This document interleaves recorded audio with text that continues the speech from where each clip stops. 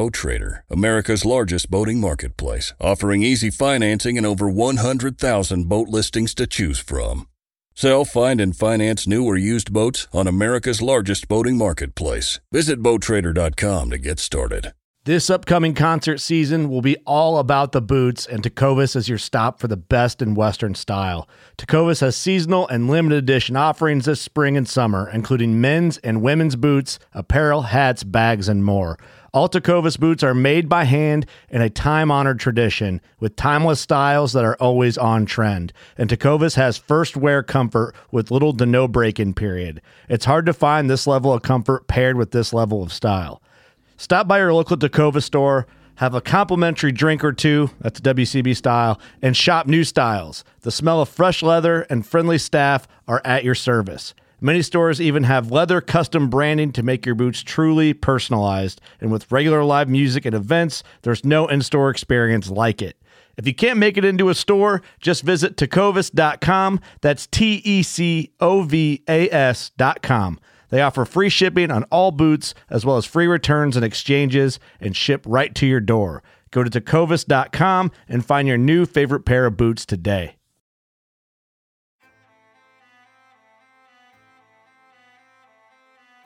So there's a reason why I started Blood Origins. And that reason is simple. Is that I wanted to convey the truth about hunting.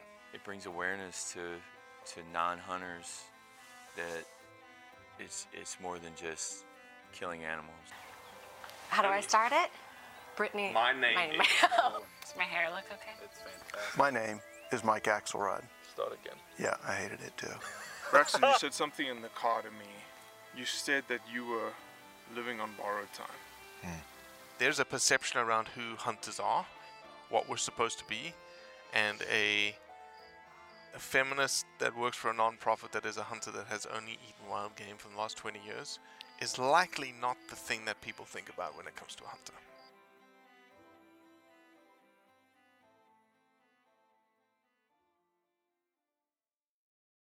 All right. So, how do we start this roundup, given the last roundup? I can guarantee you that today, Cody, you're not going to say, and we're off. No, at least not in the same sense. I think our guest today is is outspoken affair. I would agree. I mean, I think we're going to have some really, really good conversation today. Maybe not just throw gasoline on every bridge that we've ever walked over and flick a match behind us as we go. You know, it's funny. I know a lot of people have listened to the Matt Rinella roundup, and they've watched they've watched the feed, and they've watched the posts, and they've seen the comments and whatnots. And what they don't see is the DMs that slide into us. And it is very surprising. It was surprising to me, at least, Cody, that one, there were a lot of people that had very similar thoughts to Matt Rinella. Two, a lot of people obviously against him. And then a lot of people that go, I don't agree with Matt Rinella, but he certainly made me think about some things. Which is the point. This is why we do Blood Origins. No, I think it was one of the most productive conversations that we've ever had. And I think Matt is the perfect example for so Matt and I, just drawing a line between Matt and I think it's the perfect example of what's wrong with our society today. I agree with a ton of the things Matt Rinella says. I think he's very intelligent, and I like him a lot as a human being. Then there's this batch of things that it's nitpicky, right? Like he says, everyone that ever hunts and posted on social media is not really hunters and it's bad.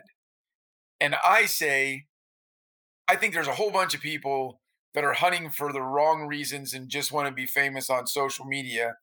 But I also know some really good people who, when they take an animal, share it with their friends on social media. And so I think it was a phenomenal conversation. I think Matt goes to some serious extremes on some Right. of his beliefs, and I don't think he's opening up his mind to the possibility that we should deal with people as individuals and not put them in buckets. But I 100% agree with him. Everything he said is happening. I agree with that it's happening. I just completely disagree with putting groups of people in buckets, period. I don't like putting groups of people in buckets in any way, shape, or form. And he's doing that a little bit. But the guy's passionate. The guy's incredibly intelligent. And the things that he's concerned with that are happening in the hunting community with are actually happening. It's just not Mm-hmm. everyone's doing them like he claims. That's my Mm-hmm. opinion on it, at least. Gabriella Hoffman, you listened to the podcast. I did. Welcome to the Roundup, by the way, Gabriella Hoffman. Thank you guys for having me. It's fun to cross-pollinate. We've had Yeah, Blood for Origins sure. on my podcast, so now I'm excited to be in your corner. So, agree, disagree, think he's a lunatic? He's provocative for sure, and he does get you to think on some things, but I do agree with your assessment that generalizing every social media user who hunts in kind of a very negative light would not be reflective of most people in the hunting community writ large, in my opinion, because there are good people, and I would say the good generally outweighs the bad. And then you have the bad examples on social media. And this is a larger conversation all of us in the outdoor industry have, especially those of us in media. We have about what's good, what's bad, what's kind of middle of the road. Could you take away multiple takes from it? And he certainly has a lot of opinions, probably even more controversial than I am. I mean, I'm not really controversial, I would say, to most people unless they're not really in our sphere.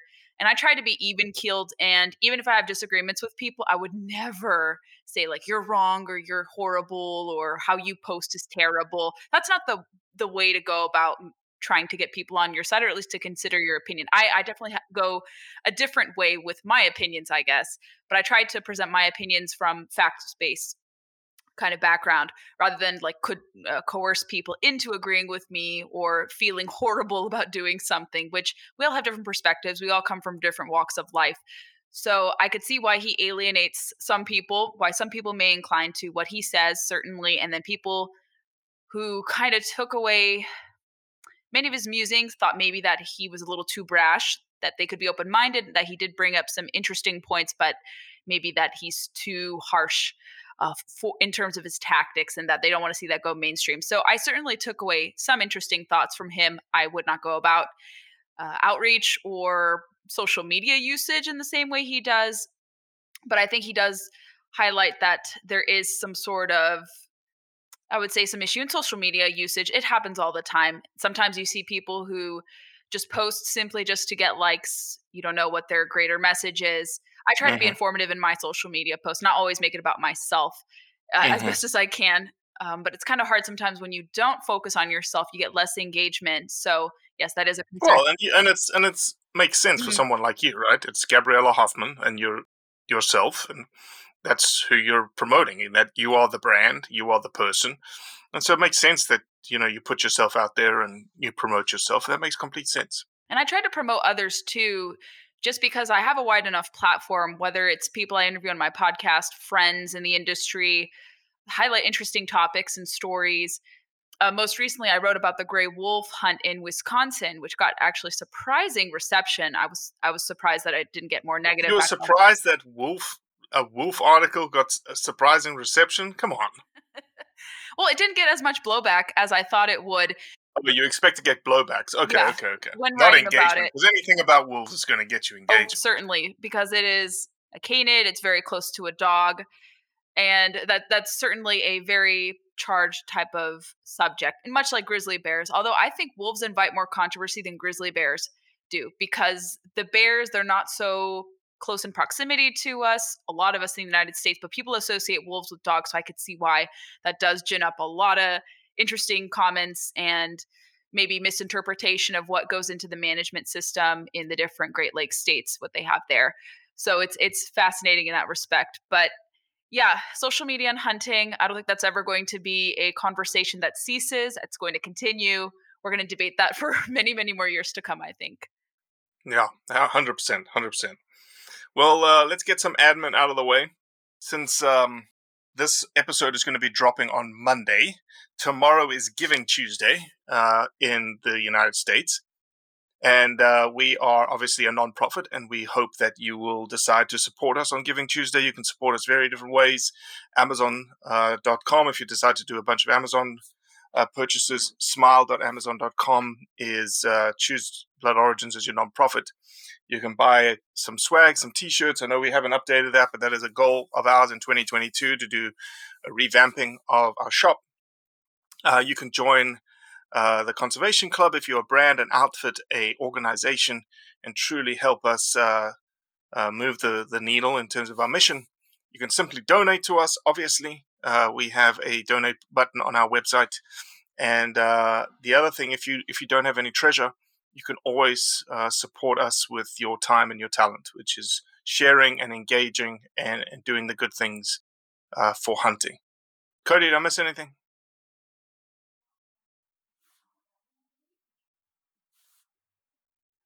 Did we lose Cody? Cody is no longer there. So we will see, he just popped off. So let me see what else I've got on there. The admin, we did have a guest text in, obviously. With the Matt Ranella episode, things got a little crazy. The text wrote, the Hunt Purity Index to Joe Rogan and the likely case that Matt will not be joining his brother and fam for Christmas this year was a little crazy. We'd have to be blind not to think Ranella's get together and come up with these ideas just to drum up controversy. The old adage of just spell my name right. If Matt was sincere to his approach, we would not know or ever hear from him. Made for great entertainment. You guys gotta get right back on this and run with it. What do you think?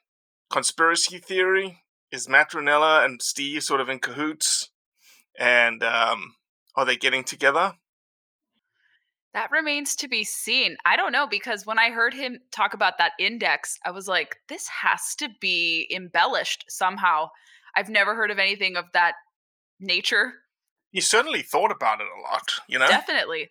But I was like, it's too good to be true. I've never heard of this. I don't know if there's any merit to his argument in that index, but hey, if he wants to roll with it, why not? But I gather you should put aside differences and get together with your family in Thanksgiving, even if you disagree with social media usage. So hopefully the brothers do get together and spend time with their families over some turkey, stuffing, and other great Thanksgiving food items. So yeah, they shouldn't let differences come between them and a good meal with their families.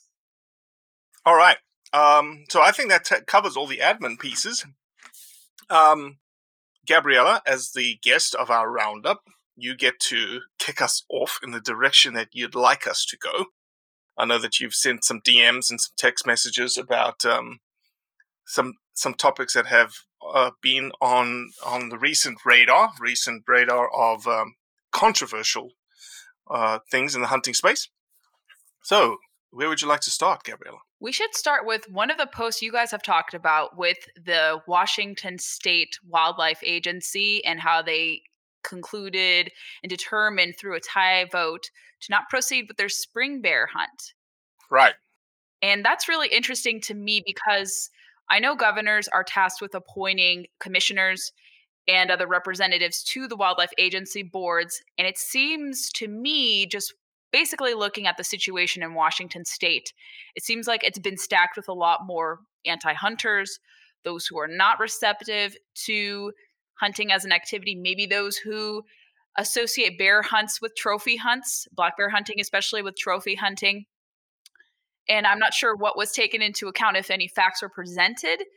But judging by what seems to have been reached in terms of the determination, I'm very worried kind of from I would say, basic standpoint of what effect that will have on wildlife with hunters' access, with science, and just impracticality and so much more. I don't know. I just continue to see a trend with different state wildlife agencies whenever they are stacked with people who are not receptive to hunting. We saw this in New Jersey. I think of the New Mm-hmm. Jersey case study because Mm-hmm. that's an example of what can Mm-hmm. happen when you have not only a governor who is so outspokenly against bear hunting, especially bear hunting that is not doing anything anywhere near terms of extirpating a particular bear, especially the black bear, from the population. Black bears are very prevalent in New Jersey. I don't know the exact numbers in Washington state, but I have no doubt there's pretty healthy numbers there as well.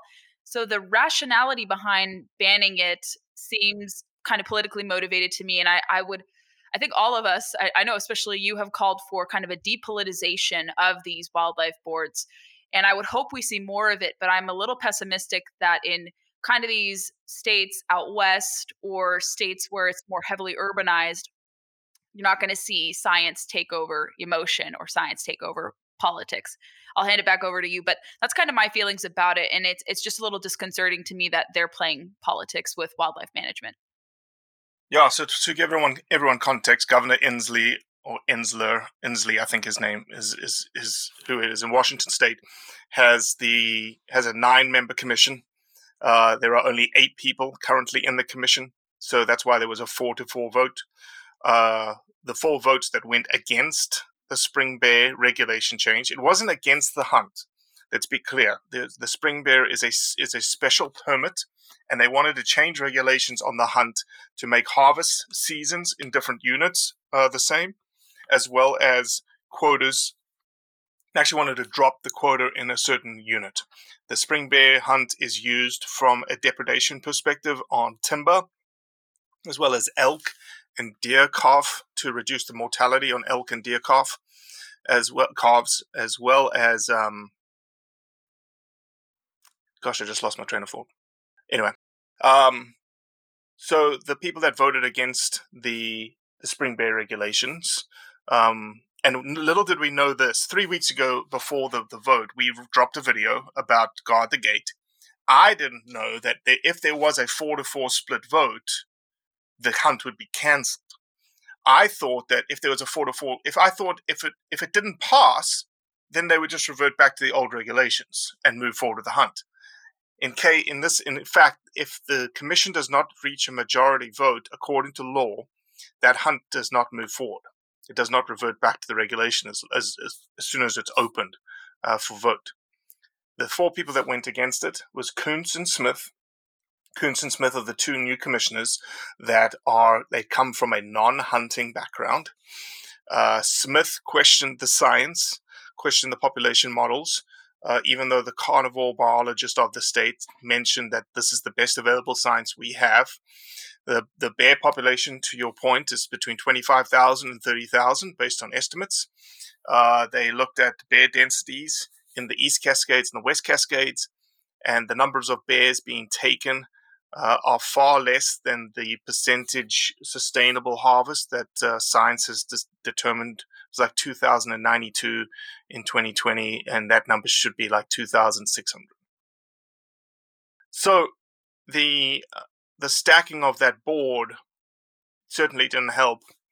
The vice chair and the chair voted no too. And what was most disconcerting from our perspective, and I'll let Cody jump in after this, is that Vice Chairman Baker said one of her reasons for why she voted no was that there's no other mammalian species, game species, that has a spring season. And if we did, quote, this is what Baker said, then we would have a big buck contest in the spring. And that is very, very disconcerting because from a biology perspective, bucks don't have antlers in the spring. So that to me right away was like, we've got people on the commission that have no idea of sort of biology. They don't, and they obviously are just not even paying attention to the science, which is sad from a resource biologist perspective of the state. You know, these guys worked day in, day out to sustain the resource. And anyway, Cody. No, yeah, very disconcerting. If I was given 3 wishes by rubbing a genie out of a lamp, one of them would be that science dictated these kinds of decisions instead of politics. But I think I think in a very sad way we're past that. I think we have to start playing politics, right? Like the numbers that I saw about pro hunting people that filled out the comments forms and pro people for this hunt that showed up at the meetings, 1 to 10 kind of numbers, 1 to 8 kind of numbers on one hunter for every one pro hunt person for every 8 or 10 I think for against the the hunt Zoom meeting, people it was showing like up at the 25 to 1. yeah, yeah, and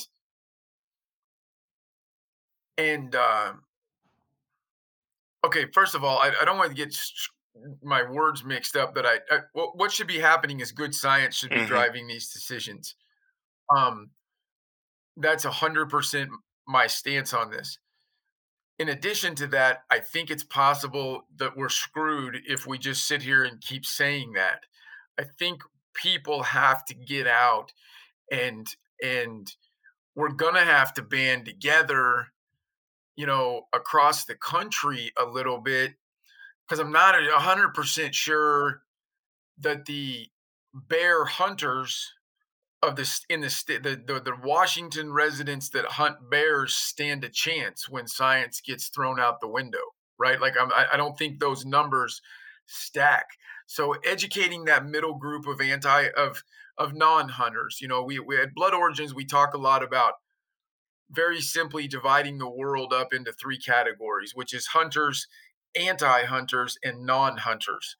And in a situation like this, educating those non-hunters is the only chance. I don't know that just straight population diversity wise, if you throw them out and you have the people that are against bear hunting and the people that are actually for bear hunting, the bear hunters are going to lose that numbers game, which is in the state of Washington. I'm not saying nationally. And that's where we have to continue to try and figure out a way to get some non-hunters, some people who aren't against it, but also don't think about it during season, to go, you know what?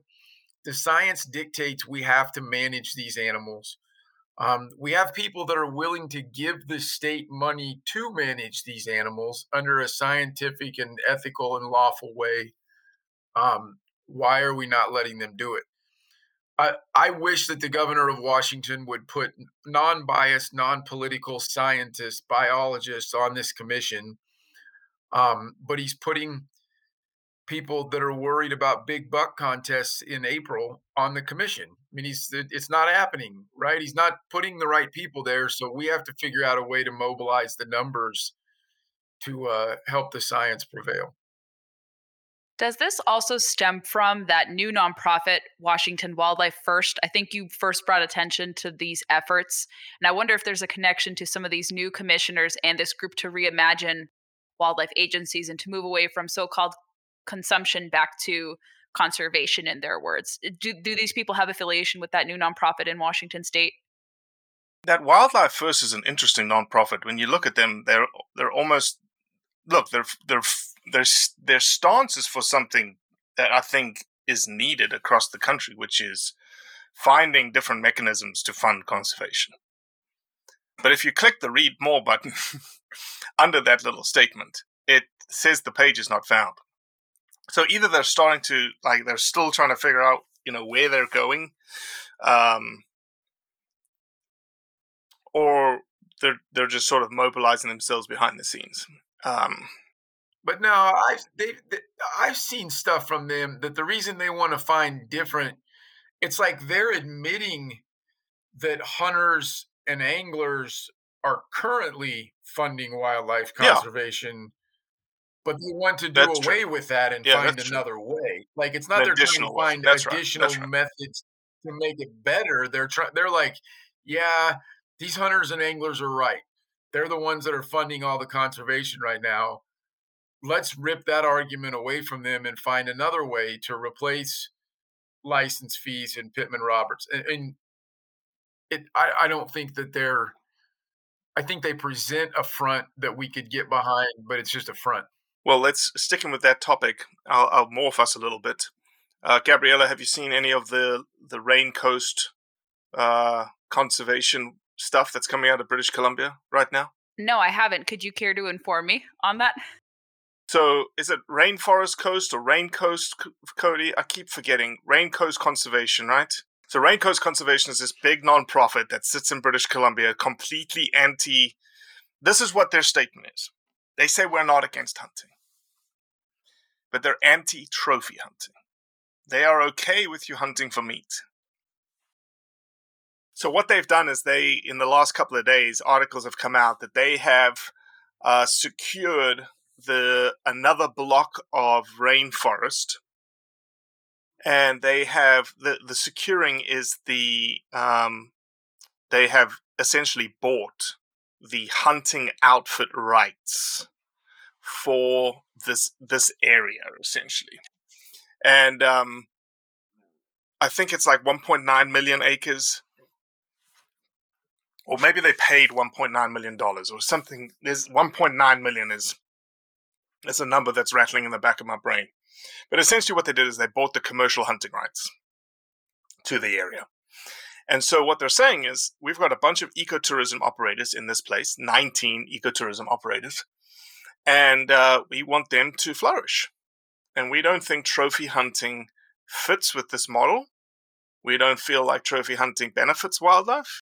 And so we're going to buy out the commercial hunting rights. So here's the nuance. If you're a local resident of British Columbia, you can hunt. An outfitter cannot sell any hunts to non-residents, is what has been taken away. So, controversial, but also they're still allowing hunting. They've just taken away the revenue stream that's coming in. That, again, to the point that we were saying earlier, they've taken away the revenue stream and replaced it through non-profit fundraising efforts. That's an option some groups are trying to explore even here in the United States. It really hasn't taken off quite yet. Similar efforts, but I've seen discussion and I've heard of different scenarios where when it comes to, let's say, tertiary activities relating to hunting, let's say if it's public lands management, whether it's grazing rights or timber, different interests, especially environmental interests, are trying to buy those rights to graze, get those permits, Right. and then not allow for that, which to some is kind of a defeatist thing because you're supposed to do those activities on those lands. I haven't seen anything comparable for hunting, so to speak, yet. I don't think a model like that would fly in Texas. There would be a lot of opposition to that.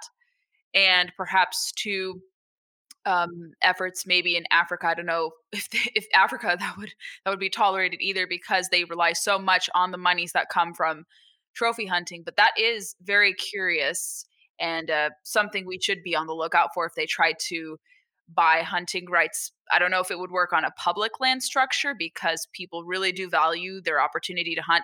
And what would prevent them from labeling, let's say, hunting an elk or hunting a deer as labeling it as trophy hunting? We don't know to what extent that label would be extended. I could see that being twisted here in the States to be anything big and beautiful in their mind, and something that could obviously generate a lot of sympathies through the anthropomorphic kind of associations, things of that sort. So I don't know what would stop them from doing that, but that hasn't really been started here. So we shouldn't be giving them ideas to try to do that here in the States. But I think in Canada, because they have succeeded in stopping the grizzly bear hunt, they've succeeded in forbidding some other types of hunting too. I think it's certainly fertile ground for that because they have slowly chipped away at some form of hunting. But could that happen in the United States? If they have enough resources, they could. If they wage a campaign that pulls the heartstrings, unfortunately, I think they could succeed. But so far hasn't been tested, and hopefully it isn't. But I'm not sure if you see that being viable here in the United States. I know, like I said, in Canada, it could work there because they've convinced enough of their population, unfortunately, that that revenue is not Mhm. valuable or meaningful to the Mhm. region. Well, it's tough, you know. They're obviously using a lot of language that is biased to their cause, right? So they talk about the permanent end to commercial trophy hunting. I haven't explored this. I don't know the details. To me, that doesn't sound correct, that they have bought the commercial hunting rights in these areas. But to me, it would be a tenure, right? It would be a 5-year, 10-year, 15-year tenure. It's not in perpetuity. And they're saying in perpetuity here now in their article and on the website right now. They may be using the language perpetuity to generate donations, to say, hey, we're doing this great thing. And they're suggesting also, and they say here, this purchase also exemplifies the new economy, as there are not more than 19 ecotourism companies who rely on respectful wildlife viewing. I don't even understand it. Go ahead, Cody. I'm the dumbass that doesn't understand. Like, so literally, they're not.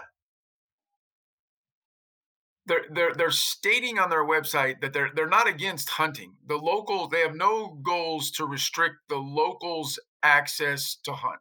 Correct? Correct. The First Nations can hunt. Okay, is it just First Nations? And I'm not familiar with this country. Is it only First Nations people living there, or can the European ancestry type people, non-First Nations people, also continue to hunt as they had?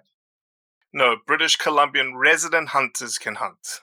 Right. So this is literally just, we don't want people to make a lot of money off of hunting. That's right. And we don't want to see, we don't believe that trophy hunting. So the Raincoast Conservation, there's a lady called Ree. There's a scientist on the board that is a little controversial. Oh, gosh, I can't remember his name. I talked about him before in a roundup. He's their like lead scientist, but he's tied in with. I'm not going to be able to find it. He's tied in with the university, and their whole thing is that trophy hunting is not socially acceptable any longer. That's their deal. And they're buying up all of this commercial opportunity to hunt in the Great Bear Rainforest so that they're essentially protecting the populations from trophy hunting. Now, are they against the locals going out and trying to shoot? No, because they believe that the locals are only doing it for meat. I don't know about it doesn't, I mean, and so as opposed to one trophy hunter bringing, by their numbers, between $10,000 and $35,000 into the community, they're going to replace that $35,000 with ecotourists paying $50 a day, and go from one person trampling around the woods, or 3 or 4 people with a hunter and some guides, to a couple thousand to replace that. I'm not a math person, but a lot of freaking more people to replace those dollars. And none of it makes any sense to me. And that makes me suspicious, even though I don't like assuming things. None of it makes any sense to me. Yeah, it's an interesting, the Raincoast Conservation Foundation is against trophy hunting because they believe it's socially unacceptable, and they are purchasing commercial trophy hunting licenses. This one specifically, they already hold the hunting rights of 38,000 square kilometers. They want to purchase another 19,000 square kilometers. They believe it's 1.9 million. And you know what? It may be in perpetuity because when I think about outfitters up in Canada and them buying outfits, Cody, I think you may be familiar with this. They go in and they purchase an outfit from someone, cost them a lot of money, like $1.9 million, and it's their outfit until they decide to sell it again. Right. Government usually retains rights to strip it if there's violations and things. But yes, you can. It's like The U.S. does that. I don't know if they still do, but they used to do that some with like BLM grazing permits. Like your kids would inherit this grazing permit unless you did something to get it stripped away. Yeah. Um, But there's certainly the guys that are the big kids on the block up there in British Columbia, the Rain Coast Conservation Foundation, and this specific scientist. Gosh, I can't remember his name. I'm gonna look for it right now. But yeah, I hope it doesn't come to the U.S.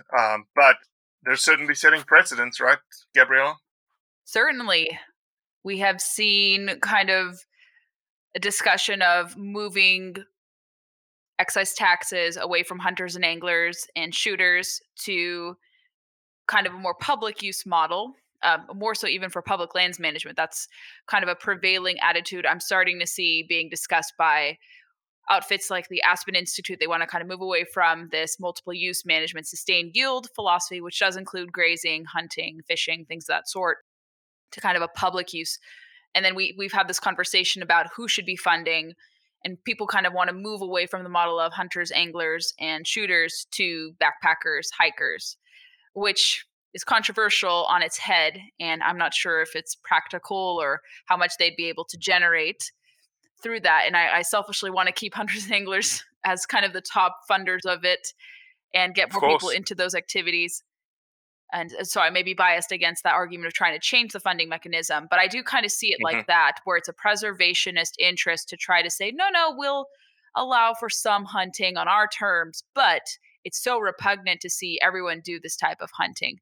And like I said, I don't know if such a system could be exported below Canada down here, but give them ideas and who knows, they'll row with it. And I think, like I said, if they're reimagining state wildlife agencies, who would stop them from trying to buy hunting rights, especially on certain areas? Maybe they could take over different hunting lodges and say, this lodge is, the owners are dying, it's up for sale. Why don't we buy this and take control of this and prohibit hunting? And if this were to be adopted on public lands, I don't know, they would have to go through the Bureau of Land Management to kind of take away people's options to hunt, or the Forest Service or other public lands where hunting is permitted. So that would be more complicated to do on public lands. But I could see them possibly looking into doing it from a public or a private means. And a show that I've talked about that I love watching that kind of explores this a bit is Yellowstone, which has Kevin Costner, and they kind of talk about land developers coming into the region trying to buy different properties, different ranches, hunting and grazing rights, things of that sort. So you kind of do see it fictionalized, at least, with different threats to our lifestyle and to adjacent lifestyles to hunting. So who is to say that this wouldn't be tried? But I think it's in theory right now, but we don't want to give them any ideas. With respect to let me just play devil's advocate, because this is what I'm struggling with. And the scientist's name is Chris Darramont. Very controversial scientist up there because, he's very much against, he's a hunter himself, but he is not a trophy hunter. Let me play devil's advocate. The purpose for why we hunt is so that there is sustainable wildlife on the landscape for our kids and our grandkids one day. If someone like the Rain Coast Conservation Foundation raised enough money and bought the commercial hunting rights for an area, and it's still preserved, I use preserved very purposely, preserved wildlife into the future, is that such a bad thing? It depends, because preservation can be used very negatively, and it harms every stakeholder involved, and even the animals included. So to me, I think preservation, if not done carefully, could harm and, I would say, undermine the very animals they're trying to protect. The scenario here, I use preservation purposely, preserve purposely, because there is no use. There's no sustainable use of the resource. And as such, they're relying on Mother Nature to do her thing. She's going to control populations. She's going to cause immigration and immigration. And population dynamics are going to be structured by by Mother Nature herself. But they're not. They're still allowing hunting. That's true. I mean, I think this is what I think, and I've said this 3 dozen times on episodes of this show. I hate assumptions. I really do, but I can't fight them off all the time. And if what they're doing stays at its surface level right now, what we're seeing, that for some completely unburdened by data reason, they don't like just commercial trophy hunting. They're still going to allow people to go and trophy hunt there. Correct. They're still going to allow BC residents and First Nations people, who also, by the way, a lot of First Nations people, when they go and hunt, are going after mature males. I'm not saying that they all do. Some of them are straight the first meat they come to, just like some non-First Nations people are. But there's a whole lot of hunters who, when they go out, are looking for a big, mature male of this species, generally being. And I don't see how that's any different than paying an outfitter to commercially trophy hunt. It's the exact same thing, minus the exchange of money. It's kind of, but if what they're doing 5 years from now isn't any different than what they're doing now, I don't have an incredibly large problem with it. I think that some of your hotel and lodge operators and your restaurant operators and some of those are going to suffer greatly from No, it. they won't, because they've got 19 ecotourism operators, and you said it yourself. They've got thousands of people coming in instead of the 4 or 5 people coming in. Yeah, but it's still a massively different amount of money being put into the economy. But not for hotels. A guy that's going to look at a grizzly bear versus somebody that's going to hunt, he's still paying $200 a night. I bet you that there's hotels up there and maybe they'll be able to go out and find eco-tourists to replace it. I bet you that there are businesses up there that relied intensely on the commercial hunting industry to make their nut during the winter. But just to sum it up, I'll be anxious to see in 5 years we revisit what their actual goal and actual mission is. I'd love to sit down with them and get a firsthand explanation of why you're opposed to commercial outfitting, but you're not opposed to a BC resident going in there and doing the exact same. I think they are. They just can't control that. Right. Well, they have no control of that. And I guarantee if you ask the question to Chris Darramont right now, he would say absolutely. We'd want to get rid of that too. You think he'd say that vocally? I don't think he would, because I think absolutely. He would say absolutely. We would be against the trophy hunting. Period. We're fine with you hunting for meat. It doesn't make any sense. There's no science, but it doesn't make any sense to me. Someone's not showing us their cards in this conversation. Maybe it's just a messaging thing. Maybe it's just a look at what we did. You think Darramont would say to us right now on our show, on record, that he's opposed to all trophy hunting? 1,000% correct. What does that even mean? I hate this conversation.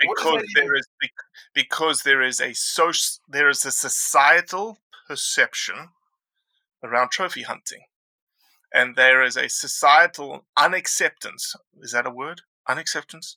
Non-acceptance. Lack of acceptance. Thank you, Cody.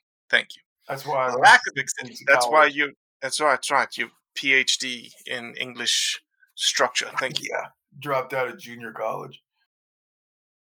There is a societal lack of acceptance of trophy hunting, and as such, especially in British Columbia, the public does not want it anymore. That's why they lost grizzly bear hunting in the state. They don't want what though? Don't say trophy hunting again. They don't want what? They don't want people to go and kill just for the sake of killing. Okay. So now we're talking about motivations. Which is what, as according to society, is the motivation of a trophy hunter. Is that you just want to go out there, you want to kill the biggest thing because you just want the biggest skull or the biggest set of antlers and you just want to put it on your wall. That is your motivation, and that motivation is not societally acceptable. I don't want to divert the whole episode, but it's starting to piss me. Gabriella, this was supposed to be non-controversial roundup this week. I don't know a single person, and I ran an outfitting business for a decade, and have hunted for a long damn time. I mean, I've actively hunted for almost 40 years, and I don't know a single person that's the only reason they do it. I also know that all the people, not all, a great big chunk of the people that are still going to hunt those lands as British Columbia residents, both First Nations and not, their choice on pulling the trigger is going to be dictated by the size of the animal and the size of the antlers to some extent. And which is the exact same situation as someone who traveled up there for the experience and the horns and the meat. Last thoughts. Let's move on to one more topic because we've just absolutely eaten up the time. Gabriella, last thoughts. I think a trophy is subjective. I personally wouldn't hunt so-called trophy animals. I would like a black bear one day and a bull elk. Those are kind of my top on the list. But I do support management of the so-called trophy species here in North America, so to speak. But I think the term is subjective, and a trophy can be a nice doe that you harvest with a doe tag. It could be upland birds. It could be waterfowl. I think it's subjective, and I think these people don't know hunters to make an assumption. But in general society, that trophy is not subjective. Yeah, they lump that term, unfortunately, with the big five in Africa or some of the apex predators here in North America, and I'm not sure what the test messaging is on that term. I would be very curious to see if people respond better to different terminology, management of big game species versus trophy species. I think that would be very interesting for someone to commission. But yes, certainly the trophy term does irk people, and they see it in a negative light, even if you don't want to hunt them yourself. But yeah, that is something interesting. And yeah, British Columbia is an interesting place with respect to hunting. My gosh. Yeah. It is a hotbed, just like California and Washington State and Oregon. It's like what's going on there? On the left coast. They're all connected. Yes. On the left coast. I'm from California, so I know a little bit of it. But I think even the Pacific Northwest, which I think is the other story we should talk about, which is something interesting. And I think that hunters can get on board with to discourage poaching even more. I really like. Heck yes, let's do that one. I love that article. Let's talk about it. Yeah, something more positive. And I believe it's called the Turn In Poachers Tip Line from the Oregon Hunters Association, offering up to $1,500 in reward money for tips leading to the arrest or citation of offenders in the case they're citing some poaching incidences affecting some deer and elk. And they said, alternatively, monetary reward can be substituted with preference points for a drawing for hunter licenses in hard to hunt places. And I think this could be a good motivator to get people to I think this could motivate people to report poachers better. And I see this even in fishing. There's so many people who fish illegally. They take more than their lot.